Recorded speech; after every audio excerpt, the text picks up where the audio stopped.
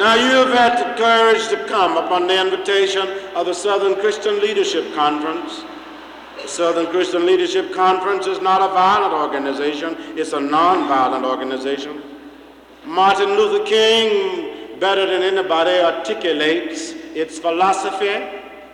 Martin Luther King, better than anybody, tells the nation and tells the world what we stand for. So if you bring your pocket knives with you, cast them aside. If you come expecting to fight back, then pack your grip and go back home. If you come feeling that you can hate those who oppose us and those who oppress us, then you cannot be an asset because you will be burdened down with hate. And we don't need you in the movement. This is a nonviolent revolution.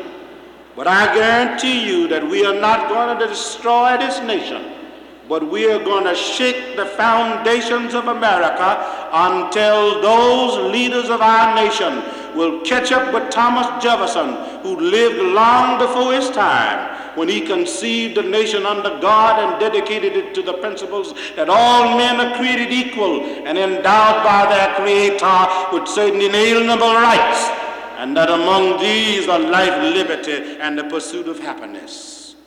We